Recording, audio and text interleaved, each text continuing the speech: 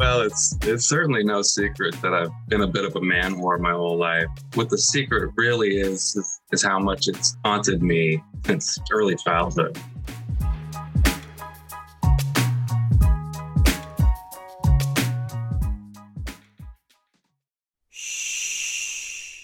Welcome to the Secret Life Podcast. Tell me your secret. I'll tell you mine. This episode contains discussions of graphic sex, molestation, and sexual assault. Listener discretion is advised.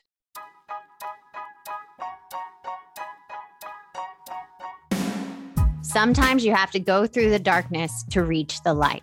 That's what I did. After 12 years of recovery in sex and love addiction, I finally found my soulmate, myself. Please join me in my novel, Secret Life of a Hollywood Sex and Love Addict, a 4-time bestseller on Amazon. It's a brutal, honest, raw, gnarly ride, but hilarious at the same time. Check it out now on Amazon.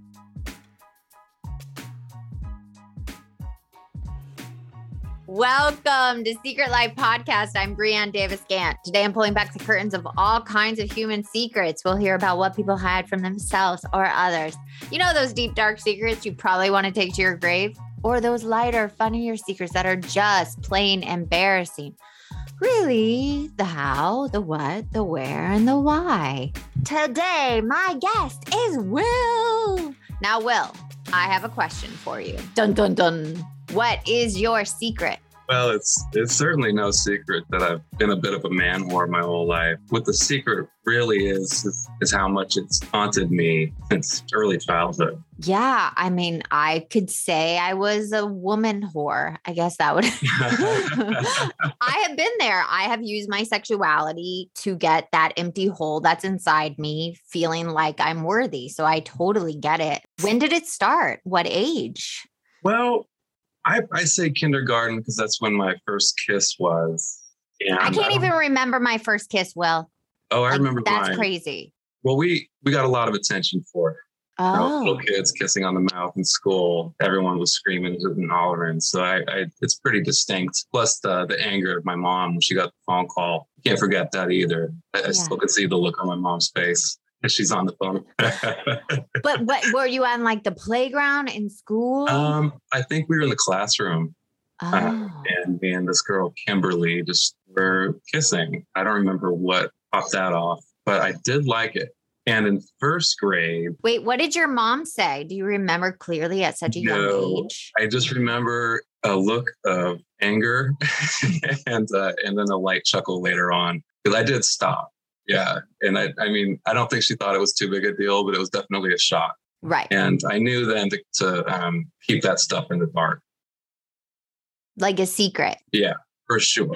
Yeah, that was kind of the start of my understanding of that. I can't tell my parents. I grew up in a pretty religious home, very religious home. I went to Christian school my entire life. And in that environment, you kind of learn to keep your mouth shut because there's a lot of judgment and shame. Yeah. Do you think you carried that for the longest time, like keeping things a secret, especially with your sexuality? Up until the past few years, yeah. Many years holding this stuff back. What happened in first grade? Well, I think it was first grade, but it might have also been kindergarten. I sat next to a girl. We sat at tables and she liked to show me her butt and her vagina underneath the table. And she started that. I was way too into it enough that I think I freaked her out. You were exposed so young to those visuals. Yeah. And I don't know what was going on in her home life. Clearly something. But that definitely started something, some kind of I don't know what you would call it, but it popped something off in my head that I couldn't ignore. And, there were problems at home. I have an older sister. She's 3 years older.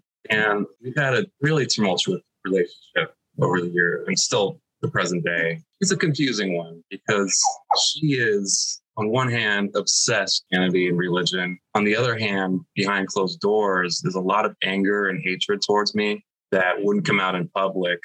I think she liked corrupting me, but I couldn't tell you because we never had a conversation about it. There was some sexual abuse. And when I say that, it sounds worse than it really is. But just a lot of talk. She liked to tell me stories about kids that I understand now were made up. about kids having sex in the school bathroom. She'd like to talk about my parents having sex and telling me how it worked. And on the other hand, if I talked about sex, we joked about it, extreme shame. She even brought it up in adulthood, the times I would talk about sex as a child. She would talk about it still in adulthood? Yeah. Well, here's my question. It's like sometimes when, you know, I don't know what happened to your sister, but it's interesting that she kept bringing it up to you. Do you think something happened to her? Because usually when kids sexualize so young, they've been exposed. Thought about that a lot, and I don't have an answer. We don't even communicate, and she's so wrapped up in a Christian image, really involved in the church. I don't think she would ever want these things coming out. Like I said, we don't even communicate anymore. How long have you guys not communicated? I think I've talked to her once in the past 5-10 years. 5-10 years? You know, there's been a couple of texting things, but it just always ends up sour. Oh, yeah. We're just not on the same page about religion and spirituality and how to live life. And she's so passionate on the subject. I kind of just gave up. I know you might not want to answer this, and you're totally fine not answering it, but was there other than the talk, was there anything inappropriate that happened, or was it just? Not with her. I did have one strange experience with my grandma that I haven't wrapped my head around yet. And I'm not sure if anything else happened. I was early elementary school. She was babysitting us when my parents were out of town. And I was sick and sitting on the couch bed with my grandma watching TV. She was rubbing my back. She kept like reaching around and like caressing my nipples, which is the lamest way to abuse a kid. I mean, you could do better than that, right? Come on. That's still very confusing, especially for a young boy. And if you've already been exposed to sexuality and that on top of it, I mean, it is what it is, right? Like it's horrible no matter how bad it gets. It might have gone further, but my sister came in the room and she gave a weird look because my grandma's got her hand at my shirt right on my chest. I kept looking down like, what are you doing? It's a Freudian term called dream memories, where you replace memories from your childhood with something different. So I've got these nonsense memories that don't make any sense staying at my grandparents' house through the nighttime that I don't know what it's about. It didn't come back to memory until about 4 years ago. Something definitely happened. They weren't dreams, but we never worked on it.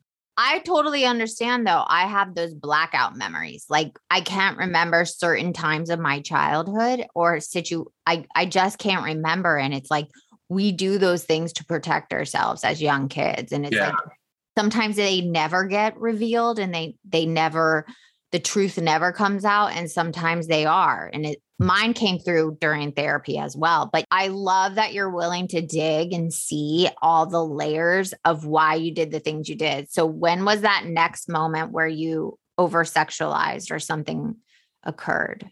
I'd say, when puberty hit, things got real extreme, more internally than externally.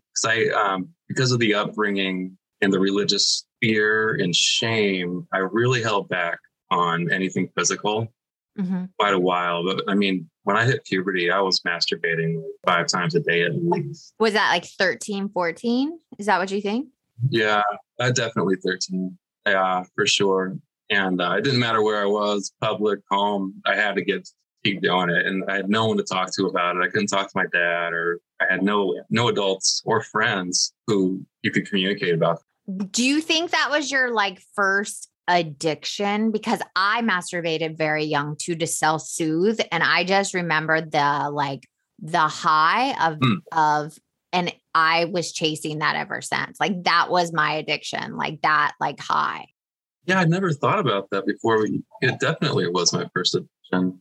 Yeah. Was it before alcohol? Yes. Yeah. Definitely. Yeah. Maybe sugar, I guess, but sugar for me too. I've any way to like not feel to feel high and like any kind of pleasure. Like, yeah.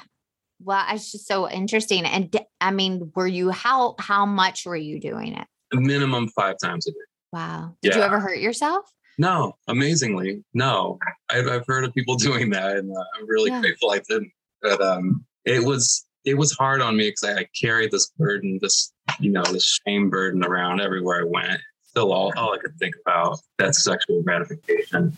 What do you think the shame is when you were It was just you didn't think anybody else was doing it? Yeah. Well, I mean, Christian schools, church, youth group, those were my surroundings. And we didn't talk about that stuff. It didn't come up. And if it did, don't do it, just don't do it. My dad didn't talk to me about anything sex my entire life. The only advice I got from my father was go to church and go to college. About it. We weren't communicators. Actually, none of my family communicated. Do you believe, I have a young boy, so I obviously know this conversation will come up. Do you believe there was anything they could have said that would have been more healthy where you wouldn't have had the shame? And I'm mostly asking because I'm a mom of a boy. So yeah, I before my son hit puberty, I would kind of just joke about, I made it pretty light conversation about sex. I didn't cover his eyes during kissing scenes in movies, like my mom did for me. It's like, this is a part of life, and it's going to happen. You're going to do it. Just. At what age did you stop covering his eyes, or the whole time? If he saw anything?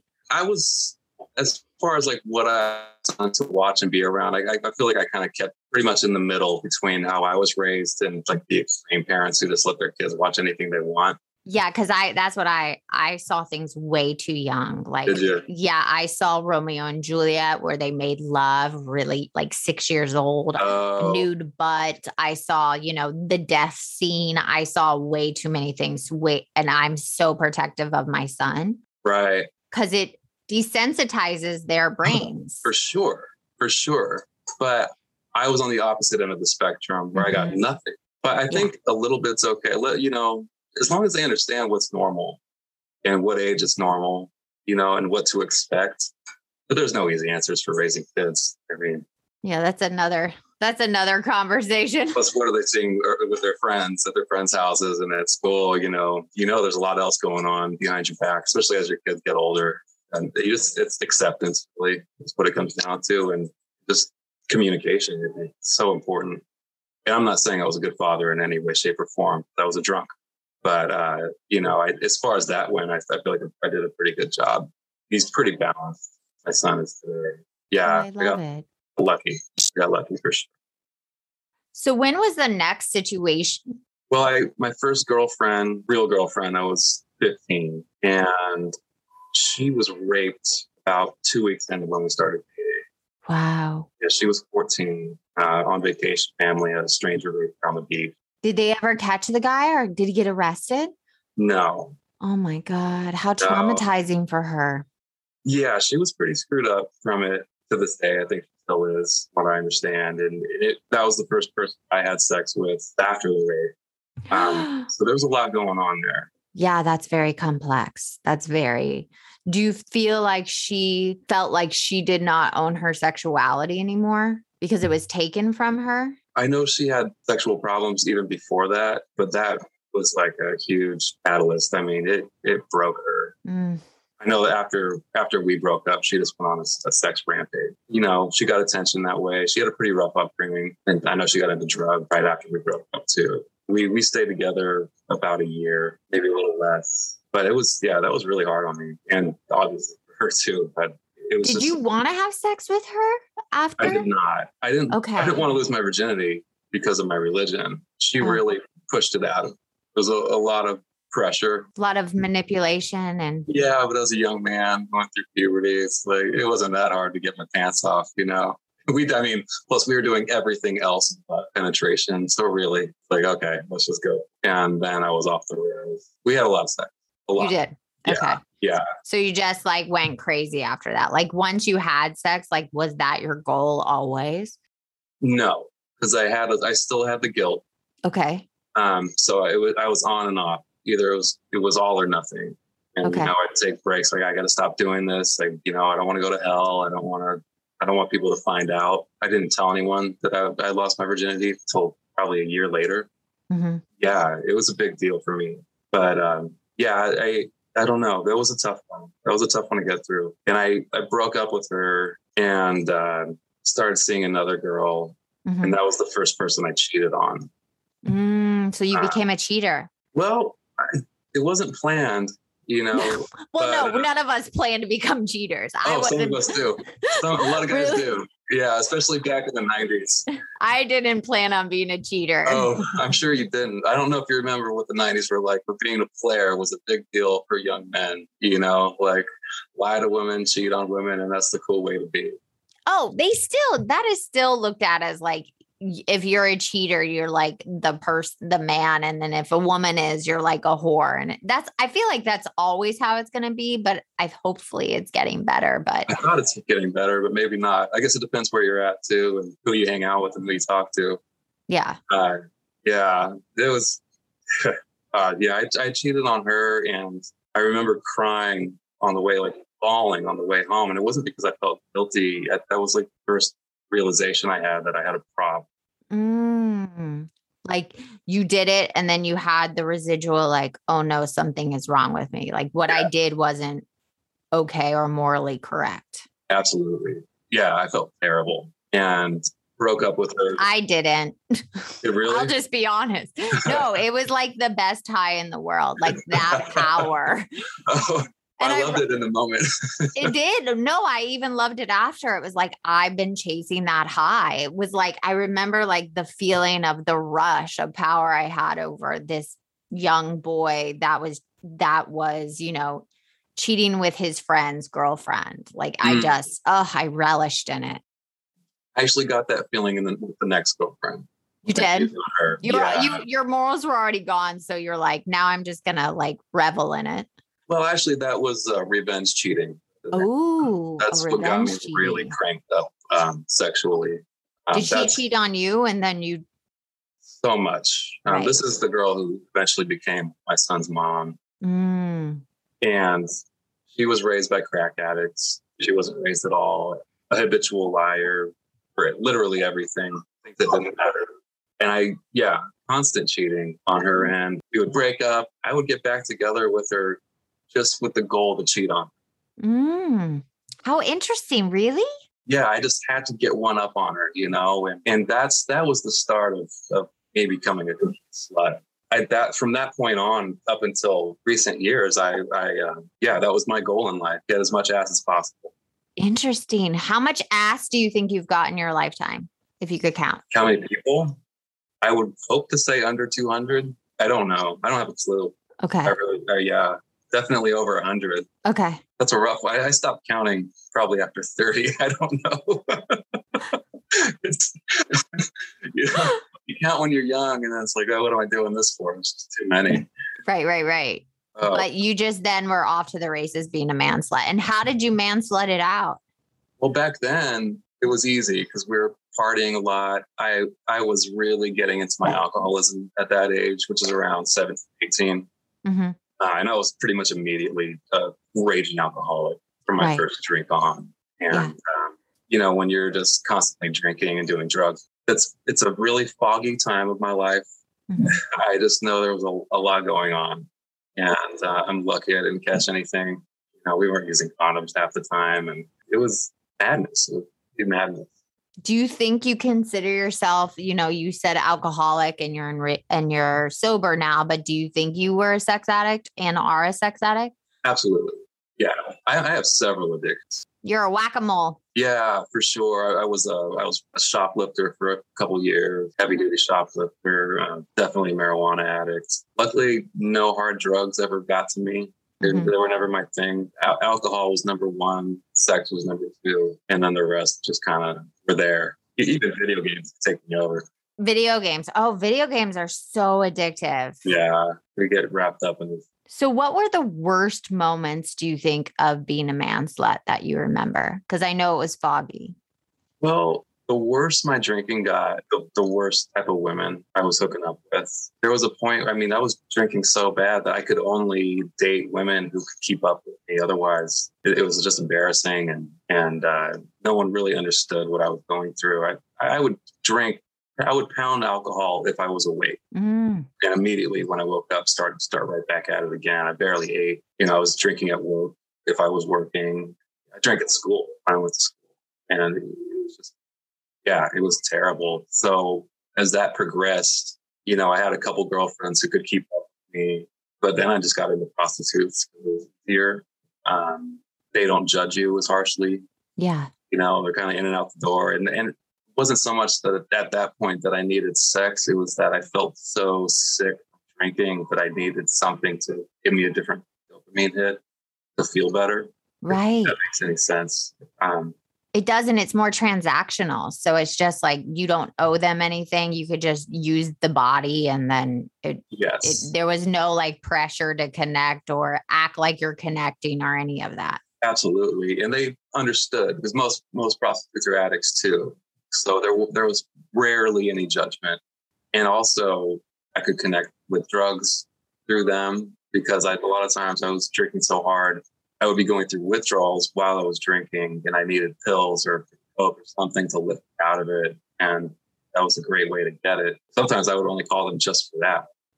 But I think you did tell me about a time in Vegas. Was it in Vegas? Oh, and I never went to Vegas. I would have died if I went to Vegas. No, but it was like I know what you're talking about. You're talking about my butt rape experience? Oh, yes, your butt rape. Technically, it wasn't rape, but it felt like it. Well, yeah, that experience that you mentioned to me, which I think is so fascinating that you went through, but you did hire a prostitute, right? Or was it? Okay. I was on probably a 2 to 3 week bender. My son was staying at my parents' house, because that's kind of how I had custody of my son since he was 3. Mm-hmm. But if I was, you got to understand, I was on and off alcohol. I kept quitting. And then I would go on a bender for anywhere from 5 days to a month, nonstop drinking. And he would go stay with my parents because it was so ugly. But yeah, this one prostitute, somehow I got to her hotel. I'd like to say I took a cab, but I for sure drove. Hey, let's be authentic. You were drinking and driving too. Like when you're in your addiction, you do horrible things that you never thought you would. So absolutely. Yeah. Yeah. Things were weird from the start from this girl, because she's giving me a blowjob, and then my legs go up in the air and she starts giving me a rim job. And that should have been a huge warning sign, because prostitutes don't do that. No, prostitutes do not do that. No, unless you pay them a lot of money, I'm sure. And I wasn't complaining at all, especially that lit. No red flags are going off. And then all of a sudden she stands up and she's got this massive penis. And before I could say anything, she just slammed it in me. Oh, I mean, light speed. That must have hurt. I'd never had anything more than a finger up there before. And I've still never experienced that kind of pain to this day. It was awful. I mean, I don't think she lubed up. She didn't take her time. It was just all the way in. Wow. I screamed probably louder than I've ever screamed before. I'm not meaning to laugh, but I'm getting a visual. Yeah, my legs are up, around my shoulders, basically like a gymnast. She stops. Full penetration. She stops and freezes and looks at me, and I'm like screaming, and I say, "Get it out." And she's still in me, and she goes, "Is this your first time?" I said, "Yes, get it out." But oddly enough, is like I ejaculated probably harder than I ever have in my life. I mean, it hit me in the face. So I'm covered in that, and I'm in so much pain. I'm miserable. This lady or man or whatever she is doesn't know what to do with me. And I just kind of limped my way to the shower. I didn't even ask if I could use it. I just limped it into the shower and hosed off and left as fast as I could. And that memory has haunted me to this day. Oh my God. That's traumatizing. And if you're not prepared and ready for it. Oh my God. I feel so sorry for any girl that happens to. I know it happens a lot. Guys don't always know how to treat the butthole. Oh my. Oh, you got to be gentle down there. That's awful. You need to be gentle everywhere. But yes, yeah. If you are not prepared for that situation, I can't imagine the feeling afterward. Did that sober you up? Oh, for sure. Okay. Yeah. Yeah. I think I had no problem driving home. I'm sure I stopped at a store and was pounding as much as I could to forget that experience. Here's my next question. Did you visit a prostitute after it? Did you go back to that addiction, even at like the lowest of the low? Oh, for sure. Yeah. Like you didn't even learn your lesson. Like you just were like, okay, let's do it again. I'm sure I got a little more careful with the ads I was looking at, You got to read the full thing before ordering. Make sure you know what you're getting. So you did talk about cheating, and I know we're running out of time, but did you also like cheat with your friends, girls? Like, did you take it to the extreme? Like, and when did it end? When did you like surrender and know like, I cannot be a man whore anymore? Or are you still there? No, I'm not there anymore. I was recently. I mean, definitely had problems up until very recently, but like how long ago? Within the last year. It's been slowly fading out of my life as I progress in my spiritual practice. It's kind of slowly fading out. It's crazy the things humans do to each other. It really We are just some messed up individuals. And I'm putting myself in that same category. But it's like you had all these sexual experiences and trauma, and then you just are now getting out of it. And you're almost 40. Yeah. You know, I had sold myself before. There were prostitutes that had called me up to hook up, and I charged them money. And I'm like, well, if you want to have sex with me, I want to do the same thing to you. I charged my son's mom for sex too, because she would call and beg for it sometimes. And I was always broke from drinking. So yeah, I guess I was technically a real man whore. Yeah, you were. You were a real man whore. Yeah. But here's the thing. Even women that go on dates and want dinner will give up sex for dinner or a new purse. It's like whenever we use sex as some type of currency, that's where you're using sex in a very, very toxic way. Yes. And we disconnect from ourselves, no matter how free or, open with your body. But now you know what it's like on the other side too. Absolutely. Yeah. It's a weird feeling looking back. I mean, of course, when I was so trashed at the time, it meant nothing. Yeah. But looking back, it's very strange to think that I was doing these transactions. No, I was on the opposite side. And did you feel any power from that, or you don't remember? Yes. You did? Yes, absolutely. Because a lot of women do it because they feel power from it. Yeah, especially when they've taken so much from me, Yeah, I get a little bit back and I get to have sex. Sure. You were like a man whore gigolo. Not often. I'm not saying it happened a lot, but it definitely happens. Yeah. It's so disgusting looking back on it. Yeah. And it's like I said, it's been kind of slowly easing off over the years. And now, I mean, I don't even look at porn anymore. Oh, it's the worst. I'm so far really becoming removed from it, mostly just from a solid spiritual practice I keep building on. That's the only thing that saved me. I have one more question about your acting out, because did you ever sleep with married people? Oh, yeah. Look, I love how you should see his face that you're like, yeah, Brianne, like that's a given. Like, why did you even ask me that? Oh, I had like a long-term, probably over 10 years that I slept with a married girl. Her husband was like a firefighter in town, and so many people. And yeah, I hooked up like a lot of couples, guys that wanted to watch me have sex with their wife. Like when Backpages was out, yeah, that was a good source for me to find sex easy and fast. And yeah, and like I've had girlfriends that had swinger relationships, hook up with other couples. Oh yeah, I've done it all, orgies, everything. Wow, you are just a well-rounded sex addict. Very, very well-rounded. Yes, usually there's like some like, nah, that's not my thing. But I love that you are just like, yep, did it all. But I appreciate it. I appreciate the honesty and the transparency, and that you are now becoming on the other side of it. Do you think that you're turning sexually anorexic? No. Okay. No, I'm just, it's just not the path I'm on anymore. Right. Not something I'm interested in. Do you feel disconnected from your sexuality? No, because sex still happens, as I found out recently. I'm just not seeking it. Oh, I love that. I'm not actively looking for it. And that feels so good to not have that priority in your life. It's a freedom to not be on these apps and websites constantly searching for it. I don't know how many hours a day I put into it. How much energy you waste. Oh my gosh. Yeah. And unnecessary. And that kind of sex, when you're really seeking it, it means nothing. And it's really not that great when it comes down to it. Not much real passion there. No intimacy for sure. I mean, it's lacking all intimacy. Yeah, absolutely. It's just another high. Yeah. No different than shooting up or drinking. I'm glad you said that because I have been dealing with a lot, especially coming out and telling the world about being a sex and love addict, that a lot of people are like, it's not a real addiction. And I was like, it gives you the same high as cocaine. It gives you that endorphin rush. What do you mean? Just like sugar does.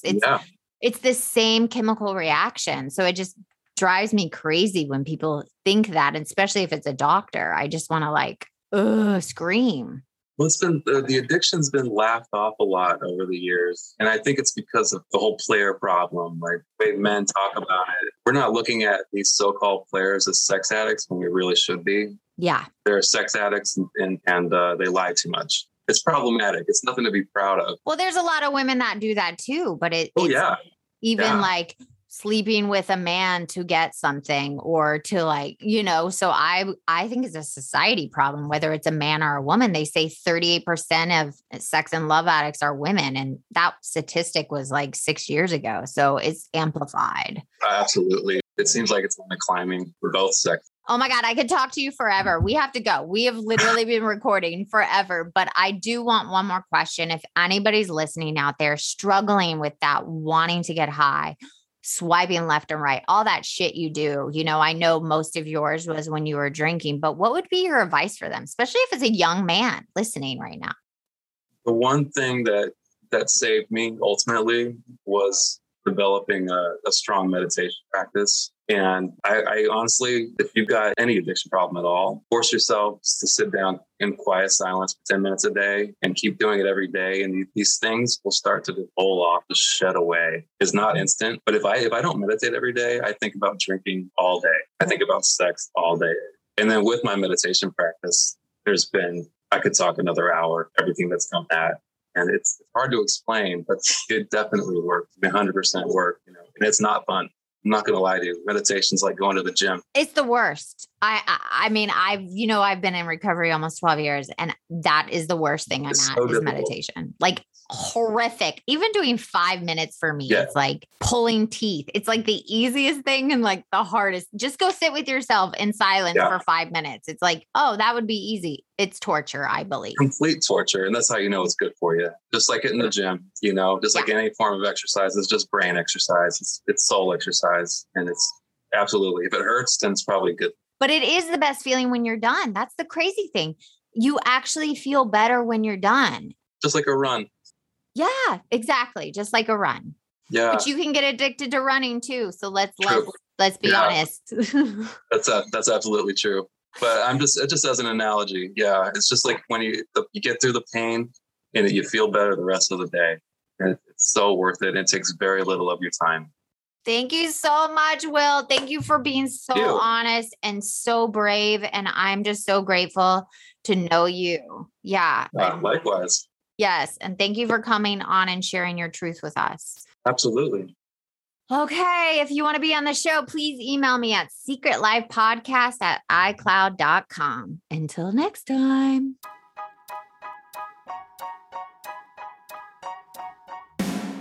Thanks again for listening to the show. Please subscribe, rate, share, or send me a note at secretlifepodcast.com. And if you like to check out my book, head over to secretlifenovel.com or Amazon to pick up a copy for yourself or someone you love. Thanks again. See you soon.